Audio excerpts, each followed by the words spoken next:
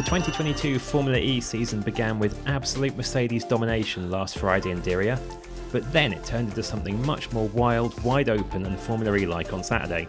So hello, welcome to the first event review episode of the Race Formula E podcast for 2022 after an intriguing week in Saudi Arabia. I'm Matt Beer, I'm here in my role as supply teacher host for the Races podcast because our usual presenter Andrew van der Berg is busy preparing for the inaugural The Race Media Awards, which take place next week in London. Our Formula E writer Sam Smith is here too. He suggested that VDB is polishing up a Lifetime Achievement Award for himself as we speak, but that's Sam's suggestion.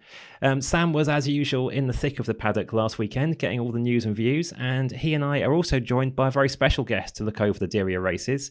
It's new Jaguar reserve and simulator driver Norman Nato. Norman was the winner of the last race of last season with Venturi, and he made his first public appearance in Jaguar colours in Saudi Arabia last weekend. So welcome to the show, Norman. How are you? Thank you. I'm really good. Thank you. How are you? Yeah, I'm good, thank you. And Sam, even though I'm a different presenter, we're going to keep your usual format for the traditional opening question and talk briefly about our guests. So what are your recollections of Norman's time racing in Formula E last year, and what are you expecting him to bring to Jaguar in his new role? Well, I think Norman had a really strong rookie season last year. Obviously, winning the final race was the cherry on the cake for him from his personal perspective, and he did a very good job at Venturi. Arguably, should have got a hatful more points, particularly in Valencia and Rome, but was let down with some issues in Rome with the team. But you know, Formula E is super tough in your first season. I think we can all see that in each rookie that comes year by year, and ultimately, I think Norman was a bit hard done by in not getting a second season at Formula E. But that's, you know, this is international racing, and it's quite a cutthroat business. So, but Jaguar have really pulled off a bit of a masterstroke in getting Norman as their reserve and simulator driver.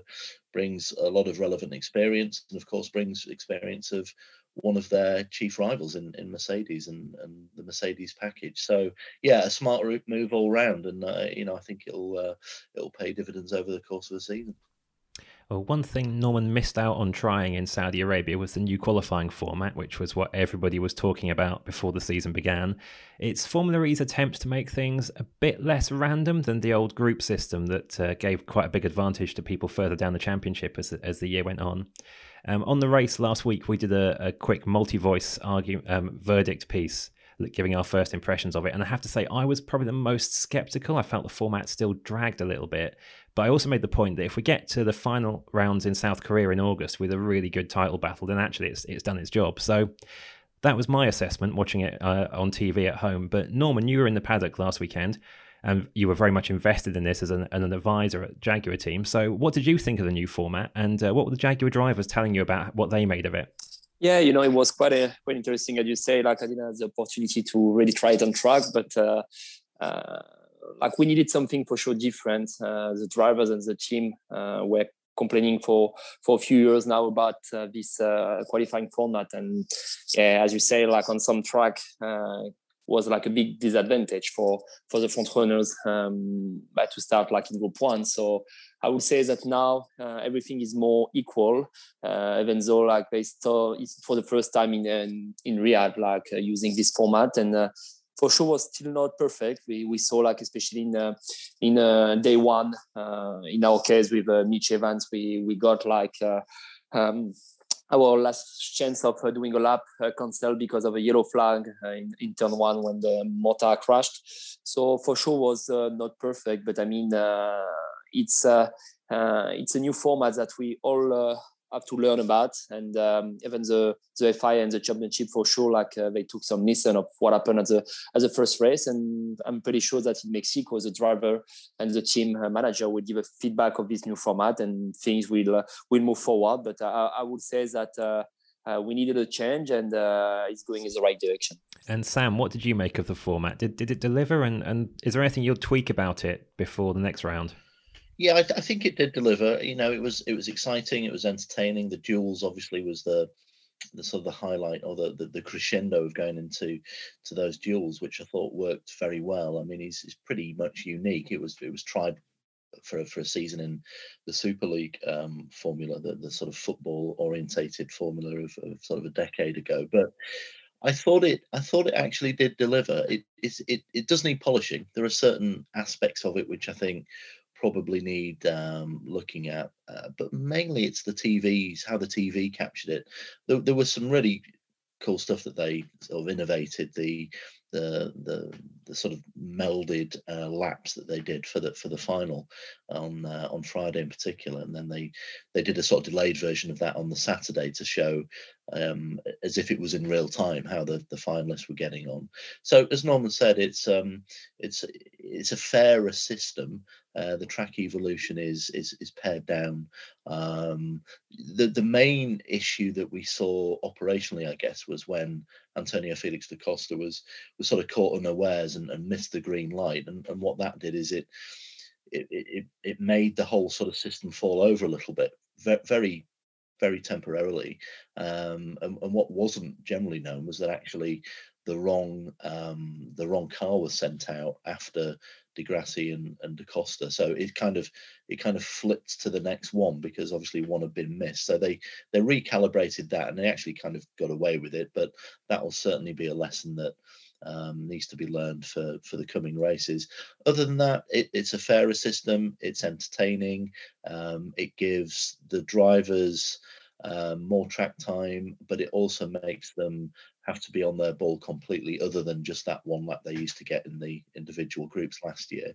I think there's a variety of strategies. The one thing that TV probably missed out on, I think, particularly on the first day, was it didn't really give you much in terms of what the teams were doing tyre wise, because certainly some teams, particularly Di Grassi on that first day, was just going out and doing and just out there doing laps, and then he'd have sort of a double cool lap and then go for his quick lap at the end, and a few copied that on the Saturday, and others changed their fronts, or they looked at different ways of utilizing their tire allocation. But that was kind of missed by TV, so I'm sure that'll come into its own.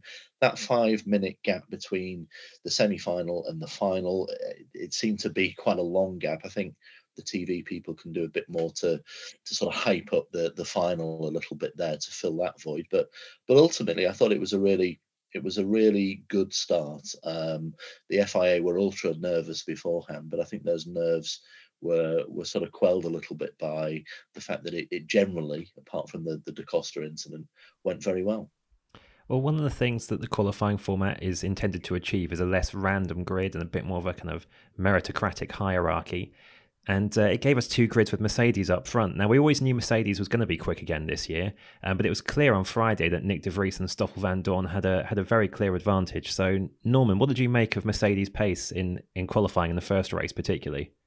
Oh, well, I was not surprised to see like a strong weekend from Mercedes and Venturi, to be honest. If you look at last year already, like Nick de Vries was super, super fast. And even Edo Martin, he finished third on the first race, and on day 2, he had an issue in the car, and he crashed in free practice, and he couldn't make the race. So it was not really a surprise for me, also, like last year, like in my case, it was my first race weekend. I only drove a Formula E car for 4 days before this event, and like many people forget that Venturi is not a manufacturer, and last year we didn't have the opportunity to do like testing day, like full day of test, like the manufacturer could do, and that's why like last year you could see us like improving race by race, and especially in my case where I was a rookie, the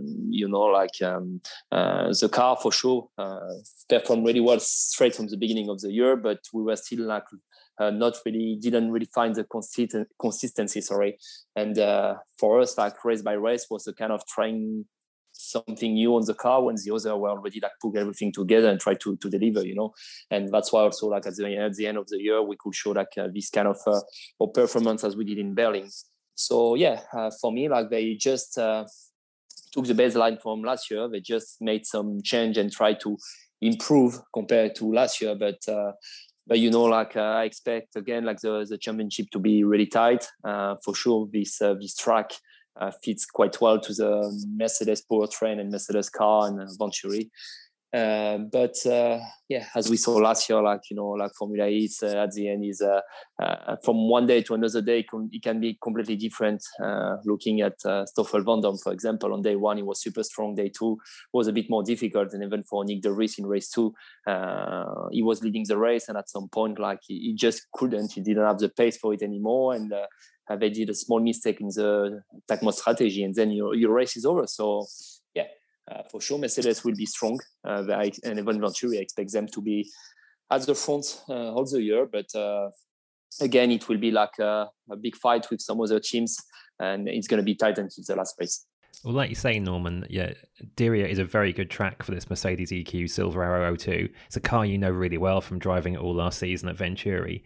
Now you're trying to beat it with Jaguar. Has the Mercedes got any weaknesses that you can pinpoint from last year, or are there certain tracks where it won't be as strong, do you think? Yes, for me, it's really interesting, to be now with a team who finished second last year and who've been fighting for the driver championship, but also for the team championship, and to see what they are doing differently, and all the process, simulator, and the way they work, it's completely different. Venturi, at the end, we are based in Monaco, but it's all people working in the team were French, and working with now Jaguar, which is a different philosophy, different people, and it's been a bit of a last minute decision, I would say. So I arrived to Diriyah, and I was I just did a day in the simulator, which is not enough to understand everything about the car and the tool they have in the steering wheel and with the softs, because this is a big thing in Formula E. It's the mechanical setup, for sure. It's one thing, but where you can make big difference in Formula E, it's knowing your steering wheel and all the tools you have in it, but to get your car better. So this is for me really interesting to take part of the debriefing and the brief with the engineer and the two driver. For example, on Thursday when I arrived to the racetrack, Mitch and Sam, they kind of took the steering wheel and tried to explain me all the tools they have and what they play during the race weekend, during the race, qualifying lap, etc. So yeah, for sure, big thing for Jaguar was to know a bit more about my experience in Formula E, and especially with Venturi, with a Mercedes powertrain, because as you say, we knew and we know that they're going to be strong.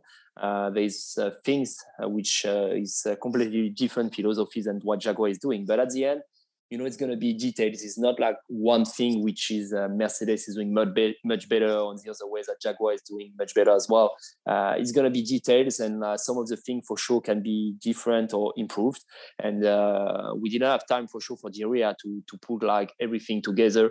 But step by step, I'm really confident that we're going to use my experience, and also we're going to improve as a team. And I will do my best, to be honest, to try to help them in a way that if Mitch or Sam or the championship at the end, we are the winner. I will feel that I'm part of this team and I push for it. So yeah, for me, it's not being to the races, drink coffee and being like a tourist. I really take this role as a race driver as seriously and try to help the team. Also during free practice, I'm trying to go around the track in some corners to have a look of the different car balance of the other teams compared to us, and try to give a feedback to the engineer. So yeah, so far it's been really interesting for me in Diriyah, but there's much more to come.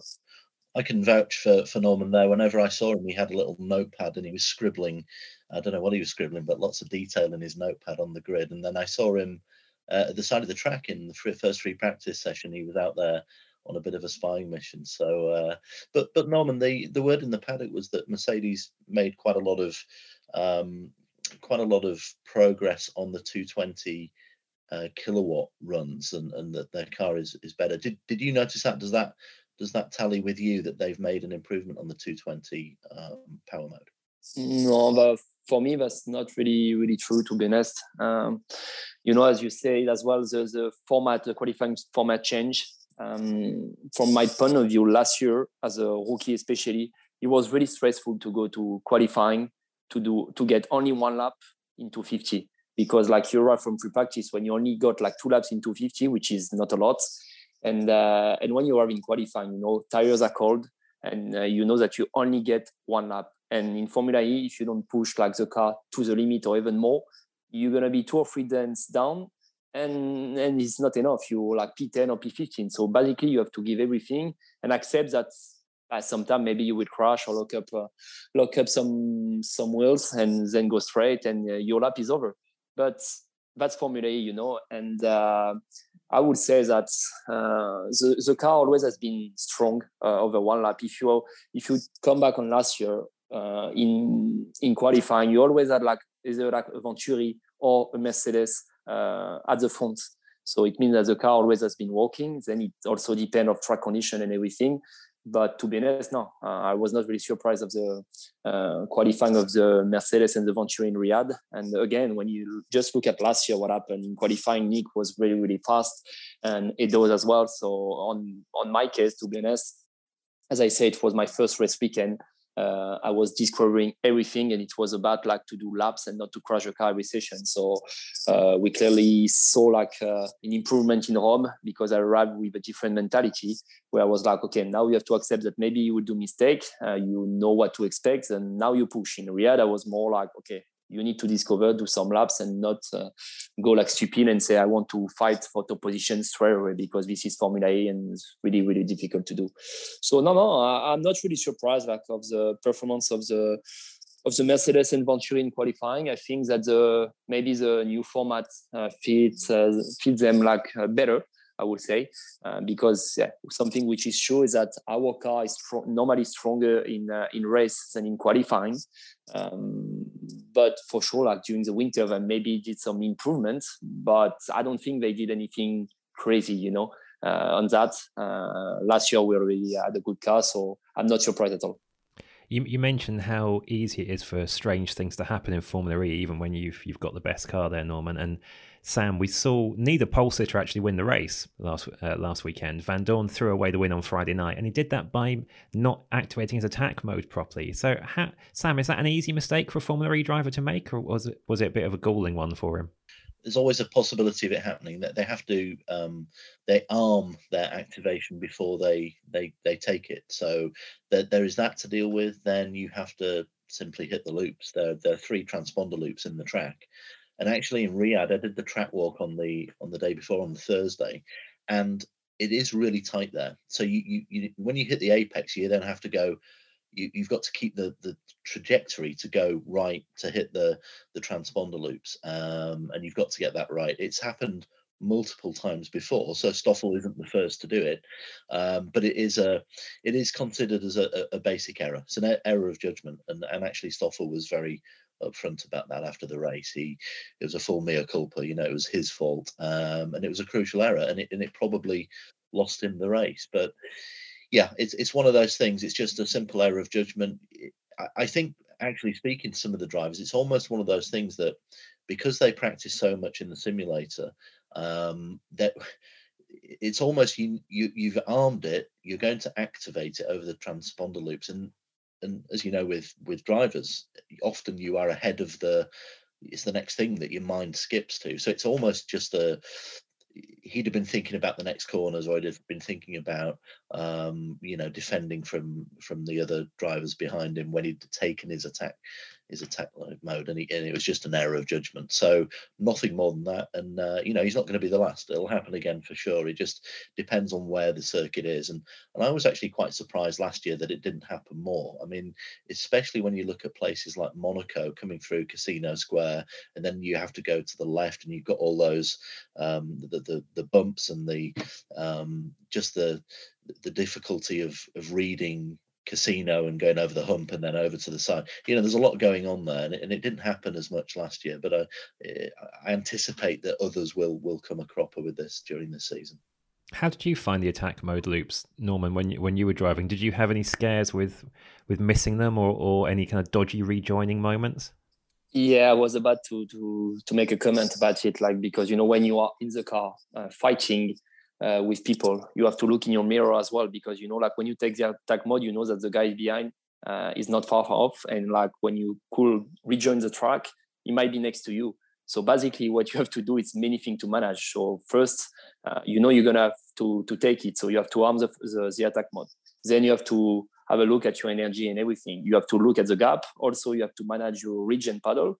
And then you arrive to the loops, and you have these two paints on the floor, so the red and the blue. But people are thinking that the loops are in the paint, which is not the case at all. Like, for example, in Riyadh, like the red paint was like maybe 10 meters before the first loop. So in fact, when you are in the car, it's really difficult for us to exactly know where the loops are.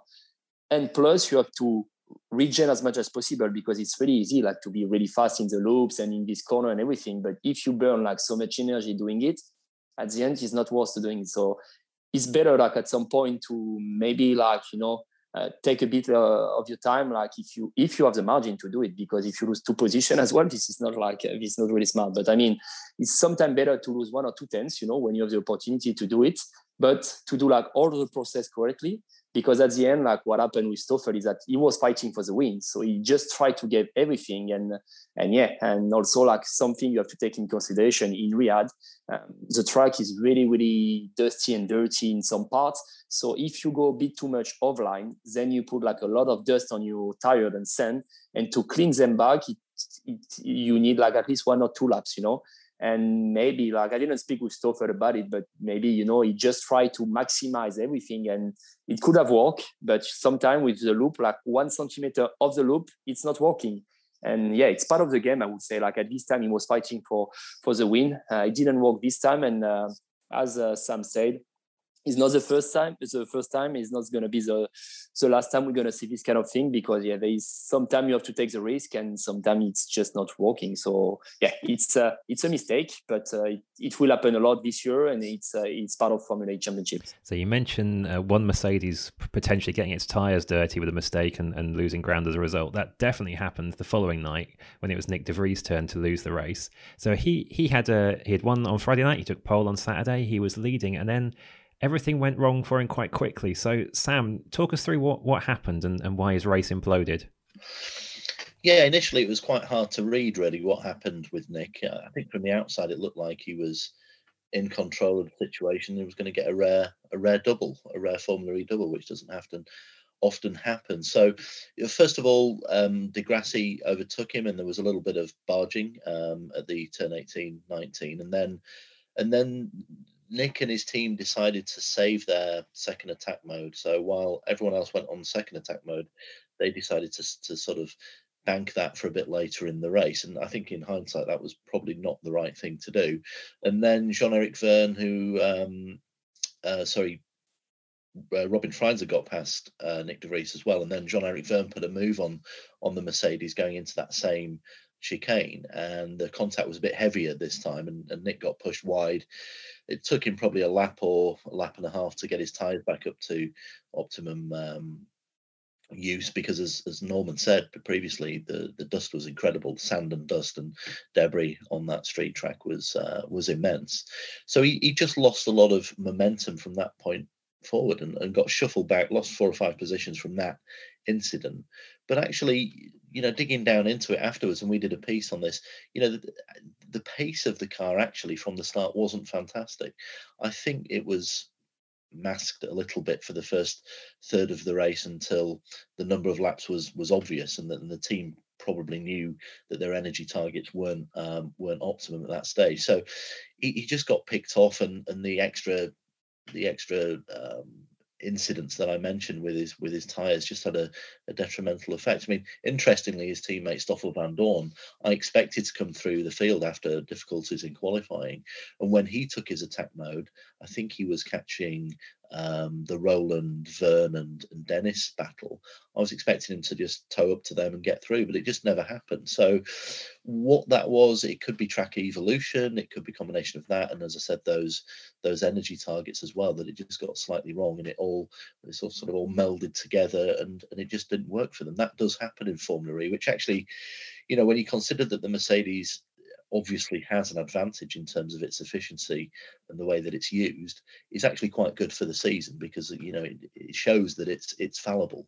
And I think we saw that on Sunday, particularly with De Vries, was most notable with Nick, but it also happened to Stoffel, and they were in the lower reaches of the top 10. And don't forget also that Nick did lose the vast majority of that first free practice session. I was actually down at that corner, and Nick parked his car, and we chatted, and I gave him a live timing service for most of that session as we watched it unfold. And that was certainly a factor. I mean, it wasn't in the Friday race, but these things can often get masked, and they all combine, and it came back to bite them on Saturday, which was a major surprise, but actually one which gives hope that there isn't going to be any kind of domination, which I think in Formula E is always unlikely anyway. After it went wrong for the Works Mercedes team in race 2, it was its customer team, Rocket Venturi, that came through to take the victory. Now, Norman, Rocket Venturi, that's your old team. Do you think they are title contenders this year? You've said that we should not forget that they're a customer team, not a Works one, so they have some disadvantages. But can you see them fighting for this year's championship? Yes, I think so, to be honest, because Mercedes. Mercedes has a really strong powertrain. They used to help us a lot last year, when for us, as I said, we didn't have the opportunity to test everything. So we've got a big help from Mercedes. And as I said before, last year we missed a bit of consistency. Plus I was a rookie. So,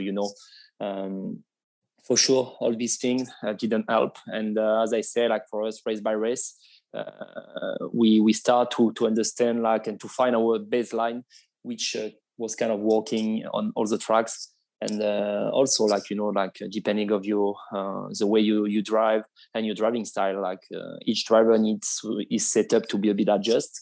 And a guy like Edo at the end, he's been fighting for the championship in my position. I've been removed 2 podiums. So if you give me back these points, as a team, we would have been top 5 as a championship. Being a rookie, and as I said, in Riyadh, for 2 races, I was just about for me to learn. So basically, you already lose 2 races compared to the others. But I mean, the baseline they have now is strong. They have 2, for me, fast and experienced driver.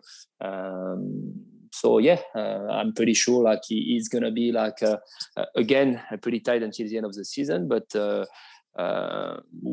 we could see as well that Venturi has the capability of fighting with Mercedes as they did on race 2. But I don't see only them being in front of the pack. As I said, they will be struggling at some point, as we saw on race 2 for Mercedes. You see, André Lotterer, for example, in race 1, he's been struggling with the pace and the energy massively.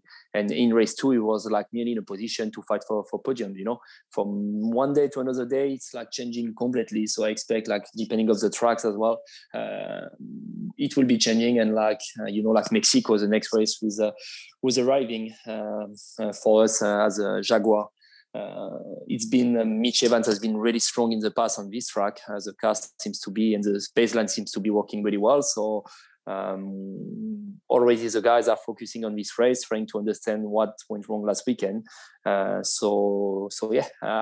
expect in Mexico to see some new battles on track. And race 2 from my point of view was really, really exciting, because we saw different cars fighting for the win.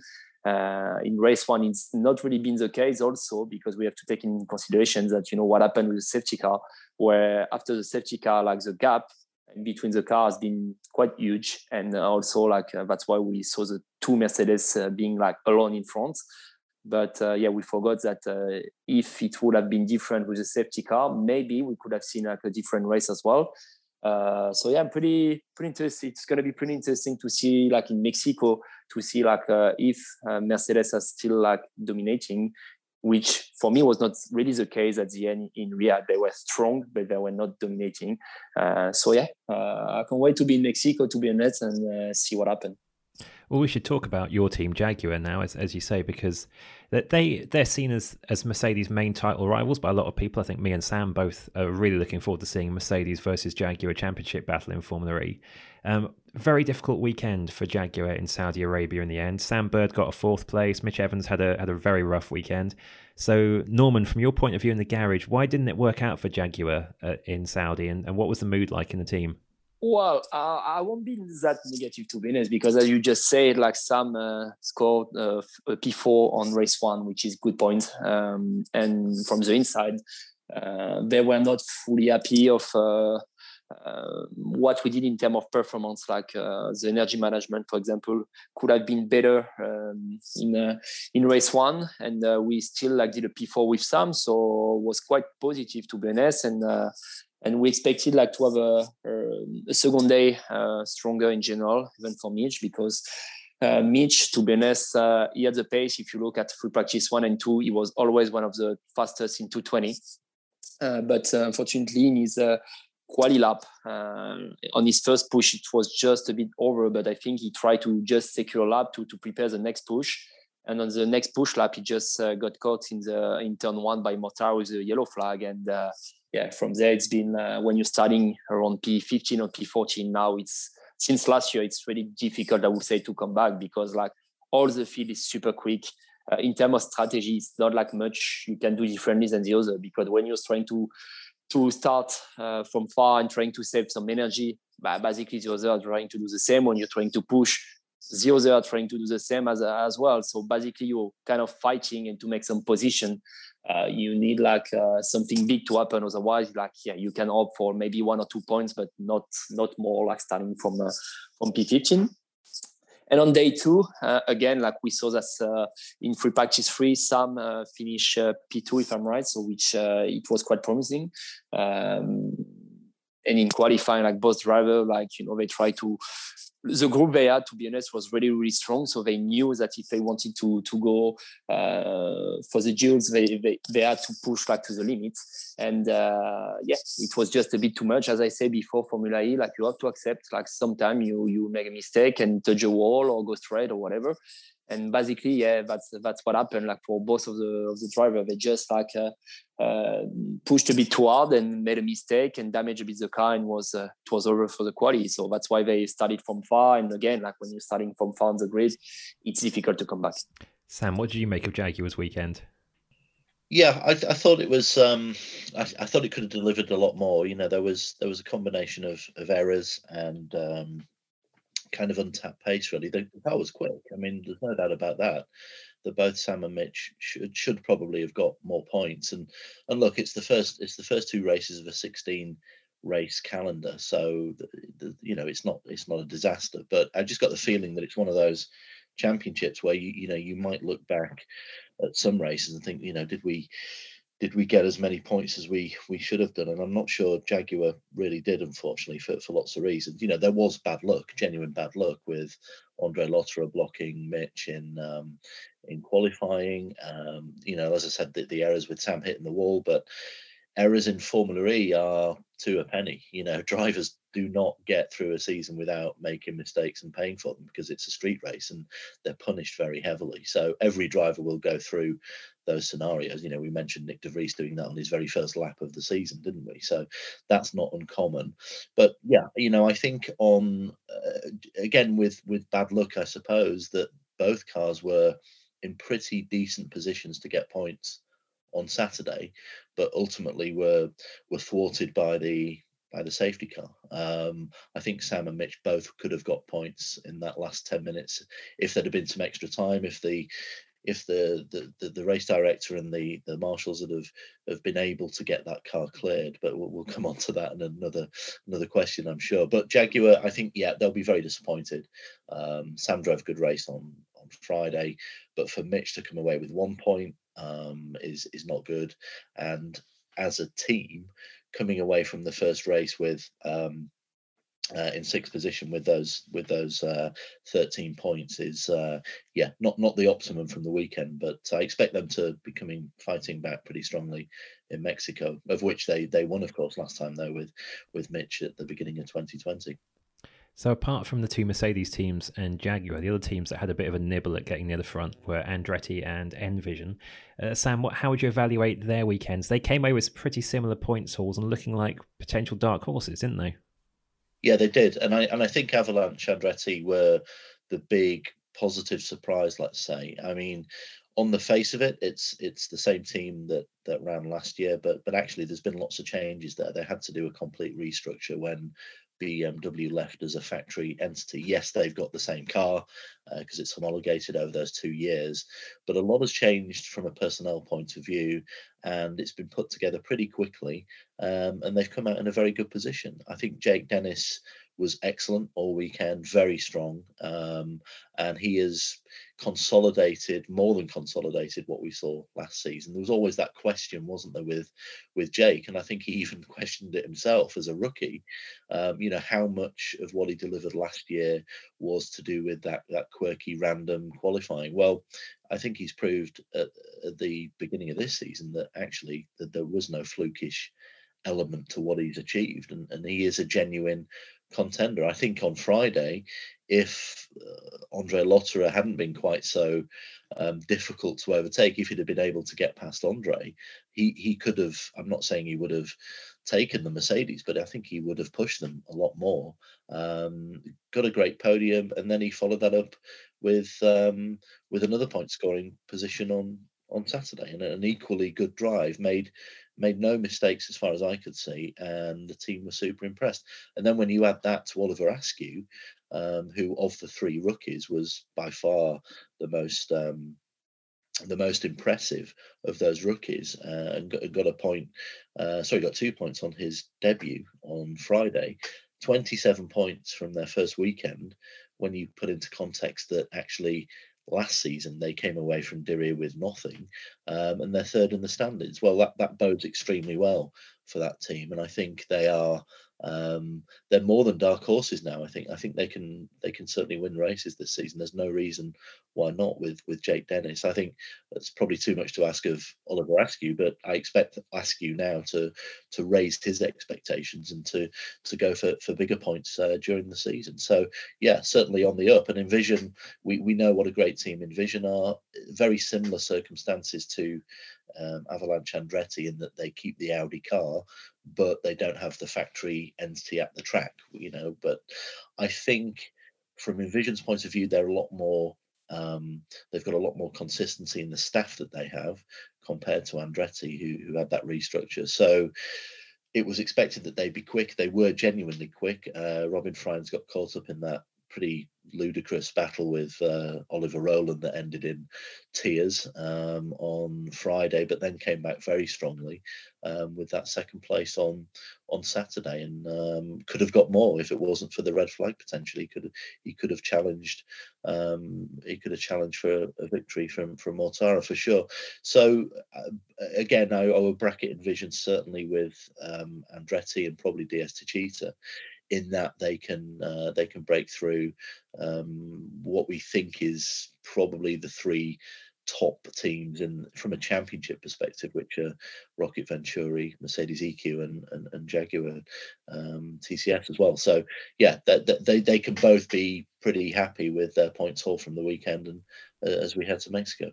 So Sam, you did mention there the way the race finished on Saturday, which I do think something we should talk about quickly before we look at the rookies and kind of overall performance. But Norman, what was your view on how the race finished under safety car after the Alexander Sims incident? Obviously, everyone was hoping it would go racing again, and then there was a scary moment with the recovery vehicle. And I guess for a racing driver, seeing a recovery tractor going slowly around a blind corner, that's not ideal for you, is it? Even if you're behind the safety car, although yellow's out. Yeah, well, in my position, it's I was not in the car, so I'm not maybe like the right person to ask for to exactly have a feeling of what happened. But for sure, I don't like to see this kind of thing. I've lost my best friend, Jules Bianchi, with this kind of this kind of incident. So yeah, it's clearly like something I don't like to see. For me, like from my point of view, like things could have been managed a bit better. But like these people like Enzo FIA, I'm sure like they're doing their best, and they will review everything to see like what things have been wrong. And it's also important for me like for the future to speak to the driver and also to the team manager in general, and but to see what could be differently for the future, because this is one thing. This is a safety which is really important for everyone, but on the other hand, like it was still like 10 or 11 minutes to go. We could have seen like a really like nice fight at the end of the race with 5 or 6 cars fighting for the win, and we didn't. So for the show, for people who are watching on TV, even for us, was really frustrating. And that's not the way we like, to the end, to the races to end. And yeah, for sure, again, it was the first race weekend of the year, new qualifying format. So for sure, there's things to improve. And but yeah, for sure, like what happened in this case could have been managed a bit differently. And I'm pretty sure, like for the future, like they will sit down and discuss all together and see what can be done differently. So Sam, you spoke in detail with the race director Scott Elkins about everything that happened at the end of race 2, and you did a great piece on the race at the weekend explaining all the circumstances. So what was your take on it, and what did you learn from Scott Elkins about how this all happened? Yeah, well, clearly the recovery took too long. I mean, that was acknowledged. There was a bit of a meal made of getting Sims's car out of the way. I mean, look, it's a street track. It's not easy to do, but they managed to do it in 90 seconds or 2 minutes at Monaco, where they're famed for really quick recoveries of cars there. This is a different country, of course, and some of the countries that Formula E goes to, there are still skills that have been learned and applications of what they do and how they do it. So I think in this case, what actually really riled the drivers was that there was no verbal warning from Scott approaching the scene when that recovery vehicle was on the track. And look, they're going slowly. They're going at 10, 15 kilometers, 15, 20 kilometers an hour anyway. They're going slowly, but that's kind of beside the point. When you've got something structurally that big on the racetrack, it's not the best solution. And Scott was very honest about it.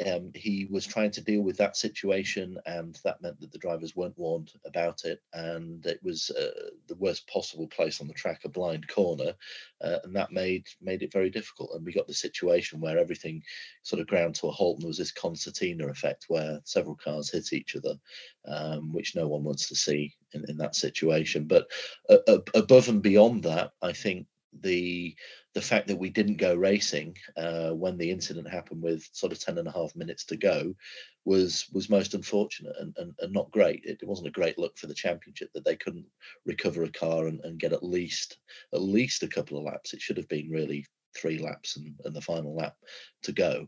I mean, if that would have happened, it would have been a flat out race, but look, it's still a race. I don't think anyone wants to see events ending with effectively which was a full safety car situation. I think they'll learn from it, they'll look at it, and they'll hopefully, we won't have these delays in recovering the cars and actually done in that manner again. There is a rule in place, of course. The other part of this is that there is now a rule in place where you have extra time in the race if there is multiple, or if there is race suspensions. And unfortunately, if the safety car goes into the 40th minute of the 45-minute plus 1 lap race, then the extra time won't be added. And there was a bit of discussion about, well, we know why that rule's in place, but can that be looked at in future? Is there a possible tweak of that rule where we do at least get a finish to a race under green flag conditions? That's one for the rule makers. But it was just unsatisfactory. I mean, when you have broadcasters such as Channel 4 in the UK, a terrestrial TV station, doing these races live, and it ends up in a unsatisfactory way like that, it's not great for the championship. But as Norman says, as long as lessons are learned and things will happen, then things will improve, then that's the main thing. And I've no doubt that it will. And Scott Elkins has been a been a really good race director for Formula E for multiple seasons now. But it certainly wasn't the finest of days in that department for De Rea race 2. But I think ultimately things will be learned from this, and we'll end up getting better racing right to the checkered flag in the future. So one thing we should definitely talk about as well before we sign off and talk about the Diriyah races is how the 3 rookies got on. We had IndyCar convert Oliver Askew, sometime Formula One protege Dan Ticktum, and Antonio Giovinazzi straight from Formula One. And they had quite differing fortunes. Like we've already said, Askew impressed. Dan Ticktum did better than many would have expected, I think, but particularly versus his teammate. But the highest profile rookie, Giovinazzi, had a pretty horrible first weekend in Formula E. So Sam, you go first with this. What did you make of the 3 rookies' weekends? We kind of covered Askew already, so think about Ticktum and Giovinazzi in particular. Yeah, I mean, obviously the most high profile you'd say is Antonio Giovinazzi, coming from a few seasons in Formula One with Alfa Romeo. It was always going to be a tough ask for Antonio to come in so late. He'd only had 2 days at Valencia and I think a filming day as well with minimal running. So when you add that to the fact that the team that he's joined, Dragon Penske Racing, are one of the least competitive teams in the championship and have been finishing in the lower reaches of the points tables for 3 or 4 seasons now, then it was always going to be a tall order. That combined with the fact that the car is, as we said before, homologated for another season, so no practical systems upgrades other than software and a few other tweaks can be made. It's going to be a long season for him. But with that in mind, I actually expected a little bit more from the weekend. And when you put it level and you look at what Dan Ticktum was able to do with Neo, undoubtedly Ticktum came away with the better look. I thought Ticktum was actually really good. I was listening to his radio. I mean, you should never pass up the chance of listening to Dan Ticktum's radio. That goes without saying. But in free practice too, he was pretty punchy and feisty, and he's really committed to this Formula E journey he's on. And actually, he gave Oliver Turvey a pretty good run for his money in his first ever race. So fair play to Dan Ticktum. I thought he was pretty strong all weekend, and it's going to be very difficult for him to get near the points this season. It's going to take a bit of luck and cards to fall in his favour. Going back to Giovinazzi, he did improve. He was getting closer to Sette Camera on the Saturday, but then fell away. I think just the experience of what he had to do with the car, all those things that Norman mentioned as a rookie that come to you and you've got to think about and deploy and learn from. I think he's got to be given multiple races, of course, but the thing is, when you come from Formula One, and I know there's no direct comparison, but there will be Giovinazzi will be cut a lot less slack than other drivers, which you can argue for or against that. I don't know, but I think people expected a little bit more from him. His ultimate gauge, his ultimate target is going to be his teammate Sergio Sette Camera, who had much the better of him last weekend. But Diriyah is a really tough track. It's probably the toughest track on the calendar as well. Let's see when we get to Mexico. He's been there before. He's not been on that configuration of circuit, but it is certainly an easier circuit to race on in Formula E. So let's see where we are after Mexico, but certainly it's going to take him multiple races to get, I think, anywhere near his teammate, let alone the rest of his competition. I mean, Norman, you know from personal experience how tough Formula E is for a rookie. So give us some insight into the challenges that those 3 would have faced last weekend, and how do you think they got on? Yes, to be honest, as Sam just mentioned, this track, especially when you're a rookie, is really, really tough. You have fast corner, slow corner. You have a bit of everything. And added to that, you didn't drive the car, you didn't race for a few months. And when you're a rookie, it's a kind of track which is really, really difficult because, as I said before, with the track being really dusty and sandy, if you a bit of line, and we could see with Nick de Vries in FP1, you're off the track. And Formula E is about, if you want to push to the limit, it's about being confident with your car and being able to push over the limit, And like in my position last year, I had a decent weekend, but I was far off my teammate. And also it depends also on your mentality. Like a guy like I think like Giovinazzi, as Sam just mentioned, like he's coming from Formula One with big expectation around him. And you don't want to look also, stupid and crash every session. But in the other end, you need to take time to learn. Even if you're coming from Formula One, it's not like you're better than all the people on the grid. It shows also like the level that Formula E has, and also like the fans from Formula One who think that Formula E it's an easy car to drive, an easy championship compared to Formula One. It shows that it's not, and it's also maybe not, I would say the opposite, but it's completely different. So you need to give time to this guy for sure. Like I expect Antonio, like from Mexico already, to be better, and it's just about to bring like some confidence, because with this car more than one other car, like Formula One, you have downforce, you have grip, and basically you kind of don't have to change your driving style from everything you've learned before. When you jump in a Formula E car, you have to forget about everything you've learned in the past, and you have to learn and understand what you have in your hands. And trust me, it's like completely different than what you've learned in the past. So yeah, I would say that for Antonio, for sure, like people will be harsh on him and everything because he's coming from Formula One, and it's part of the game as well, But it's now it's up to him, to just focus on his job and to try to understand and just to improve. Regarding Dan Tichtum, I was quite surprised, to be honest. He did quite a good job in general, no mistake.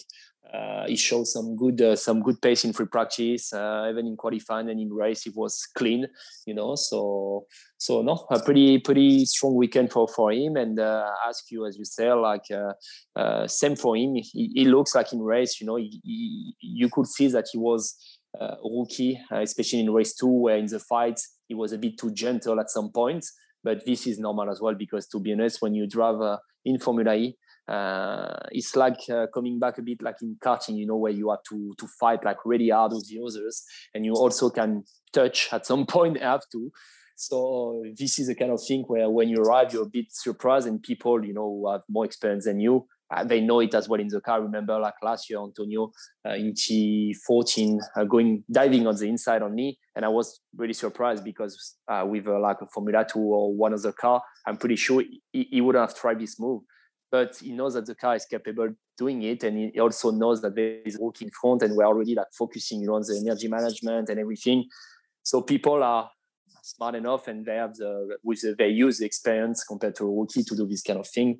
So yeah, to be honest, I think that on some of the track it will be easier for the rookies, like Mexico. I expect some of them to be even stronger. And regarding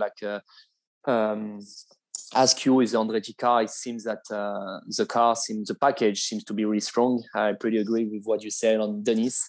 Denis did a fantastic year last year, and again he arrived on day one. He was straight into the battle, so it showed that they have a good driver lineup, a good package as well as a car, because it was really interesting for me in FP1 and FP2 being next to the track, and could see some corners, seeing the different car balance in general, and you could clearly see that the Andretti car seems to be quite smooth, and the drivers is nothing impressive when you see them, to be honest, but it seems to be working pretty well. And as I say, there is no really movement of the cars.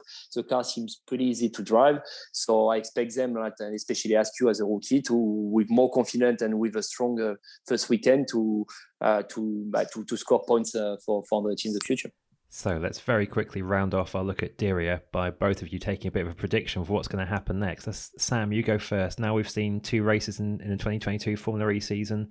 Where are we at? What can we expect in the coming races? And who's the title fight going to be between? Well, famously, making predictions in Formula E is like sort of juggling sand, isn't it? Or trying to read a newspaper in a Mistral wind for Norman. It's just really difficult to get an accurate understanding. But I think with the qualifying format, we will get a firmer hierarchy. We will know. Certainly, the Mercedes powered cars are up there, and I would say are the early favourites, and that's kind of to be expected. Jaguar will fight back, and I expect Jaguar to be right there and winning races sooner rather than later. We've talked about Andretti, DS Techeetah, and Envision. I think they're very capable of winning races, or at least challenging for races. We've not talked much about DS Techeetah, but there's a lot going on at that team, certainly off the track, about its future, which I still think will have an impact on how it performs this year. Antonio Felix da Costa had a very, very difficult weekend. In fact, he articulated it to me as being one of the toughest race meetings of his career, which was quite shocking when you consider that he's been around for so long and raced in so many disciplines. So a very difficult weekend for him. I think there will be multiple winners. We talked about this with Gary Paffett in the last podcast that we did. There will be multiple winners. It will ultimately be a very competitive championship. There'll be multiple championship protagonists going to Seoul. I'm sure at least 2 or 3, not quite the 14 that we had last season. So there's a lot to look forward to. I think Mexico will be very different challenge, even in qualifying. I think that the tyre strategies will be very intriguing. Let's say there's that long right-hander leading onto the main straight there, which you do get a lot of degradation on the tyres, especially if it's quite hot, which we expect at the Hermanos Rodriguez circuit. And then we've got this gap. So I think the calendar gap, it's going to be interesting really from Mexico, who comes out with a good clutch of points. And already I think it's although it's a long season, I think there are certain teams, and I think Jaguar are one of them, who can't afford a bad Mexico, and going into that gap sort of asking questions of itself. I think DS Techeetah certainly and Jaguar need to fight back very quickly. Otherwise, there is always the chance that the 4 Mercedes cars can break away at the front. So, Norman, what's your prediction from here? Who are you expecting the battle to be between in Mexico and for the championship now? Well, that's a really, really difficult question to answer, to be honest. What is sure is that Mercedes, they will be fighting until the end for the championship. Jaguar for sure, like if you look at last year, like I think they missed a bit of consistency, but we have a good package. It's just about to put everything together now and to do a clean weekend. Andretti, as I say, they seems to be strong. Like having a first weekend as they had, even for Jake Dennis, for sure. Like now he got the confidence that last year was not like a surprise what he did, but it was like the proper pace they have. And as I said, like now they're having experience, even if like they have some change in the team, and it looks like they're gonna be fighting until the end. And I would say that DS Techeetah, for me, the weak point for them is the qualifying. They are really inconsistent, and because like when they're able to start in top 7 in race, they are super strong. But the problem is that they're not really strong enough in qualifying, or not enough consistent, I would say, to fight for a championship. Which, if you have a look, the Mercedes, even when they make a mistake or they do like it's a difficult day for them, they still like they finish around P9, P10 in qualifying, which is still reasonable. So I would say these 3 teams at the end would be the one where they will be fighting. And maybe like Venturi, as I said, like if more experience and 2 experienced drivers, they will be for sure like fighting with the other. Maybe they will be, they will let in fact the other fight, and they just try to maximize points, and it could be the surprise at the end of the year. So there's one big news story we need to look at quickly before we go. Sam, you've been doing some forensic deep dives into what you've called the Formula E dating game for 2023 as independent teams try to hook up with manufacturers and get their futures for Gen 3 sorted. And this is a hugely popular story on the race this week already. You've identified a fascinating potential partnership, which is definitely in super team territory. So tell us a little bit more about that. Yeah, this was keeping me pretty busy last weekend in Saudi Arabia. Team Brackley, let's call them, known as Mercedes EQ until August, when, of course, Mercedes as a manufacturer are giving up their interest in Formula E. The anticipation is that team will continue to be run from Brackley, and that they have identified Nissan powertrains for a supply deal as a customer with Nissan. But the really intriguing part is that we believe they certainly are in discussions with McLaren about a potential, let's call it a super team formation for next season. These are ongoing. There is no decision yet. There are other options that Team Brackley, let's call them, are exploring. But certainly these discussions are happening, and it could see another brand, a huge brand in McLaren, joining Maserati in Formula E next season. Let's hope that happens. But whether or not it does, we should know in the next few weeks, because it's the sort of thing that time-wise is critical, certainly for the powertrain deal to be signed off, because the supply, the lead times on supply of parts to get customer powertrains is critical now. I mean, a few manufacturers were telling me that they would consider it too late in February now for a deal to be done. So it has to be there. It has to be rubber stamped and signed off. The McLaren aspect is intriguing. Zak Brown has said that he will make a decision by the end of Q1, which obviously is March. But I think probably, if it does happen, that we'll know, or certainly internally it will be done this month. So watch this space on that one. It's an intriguing one if it does happen, and the indications are that sort of detailed talks are ongoing right now in trying to make that storyline completely sealed and signed. So yeah, it'd be another great news story for the championship if that does come off. Yeah, that is an absolutely lovely one to finish this podcast with. Thank you very much for your time, Sam and Norman. I mean, Norman, you've had a very busy week with your first appearance for Jaguar, and you've had your World Endurance Championship program. What are you up to for the rest of the week? Are you back in the simulator? And are you heading off to Mexico afterwards? Yes, I'm. We did a debriefing of the weekend yesterday with the team, with Jaguar. And obviously, I'm gonna try to prepare the race with them, because in my position, especially in a COVID situation, it can happen that at some point I have to jump in the car, so I have to get ready for it. So, as I said, I'm physically training as well, because I have to be fit for Formula E, but also for Endurance Championship. So yeah, it's let's say like a basic preparation for me, like just doing meetings, jump in the simulator and train physically next to it. And so, Sam, you're off to Mexico as well. So for you, presumably it's just margaritas and nachos? Standard. That's standard practice for me, Matt. Yeah, so I'll do a column on my consumption. Yeah, absolutely. Excellent. All right, I'll stick that in the content plan. Well, thank you very much, Sam and Norman. Thank you for listening as well. We'll be back with a post-Mexico City E-Prix podcast as well. And in the meantime, well, there's podcasts all over the place on the race this month, some of which I'm not even presenting. Formula One launches are just around the corner, so there'll be plenty of news from the world of Formula One. MotoGP podcast is up and running. IndyCar podcast is back very soon too, and we're halfway through a series of Bring Back V10s, our fantastic retro Formula One podcast as well. Obviously, you can check out the race, the-race.com, for all the latest news from Formula E, Formula One, MotoGP and IndyCar. Thank you very much for your time, and we'll see you all online on a podcast or on a video soon.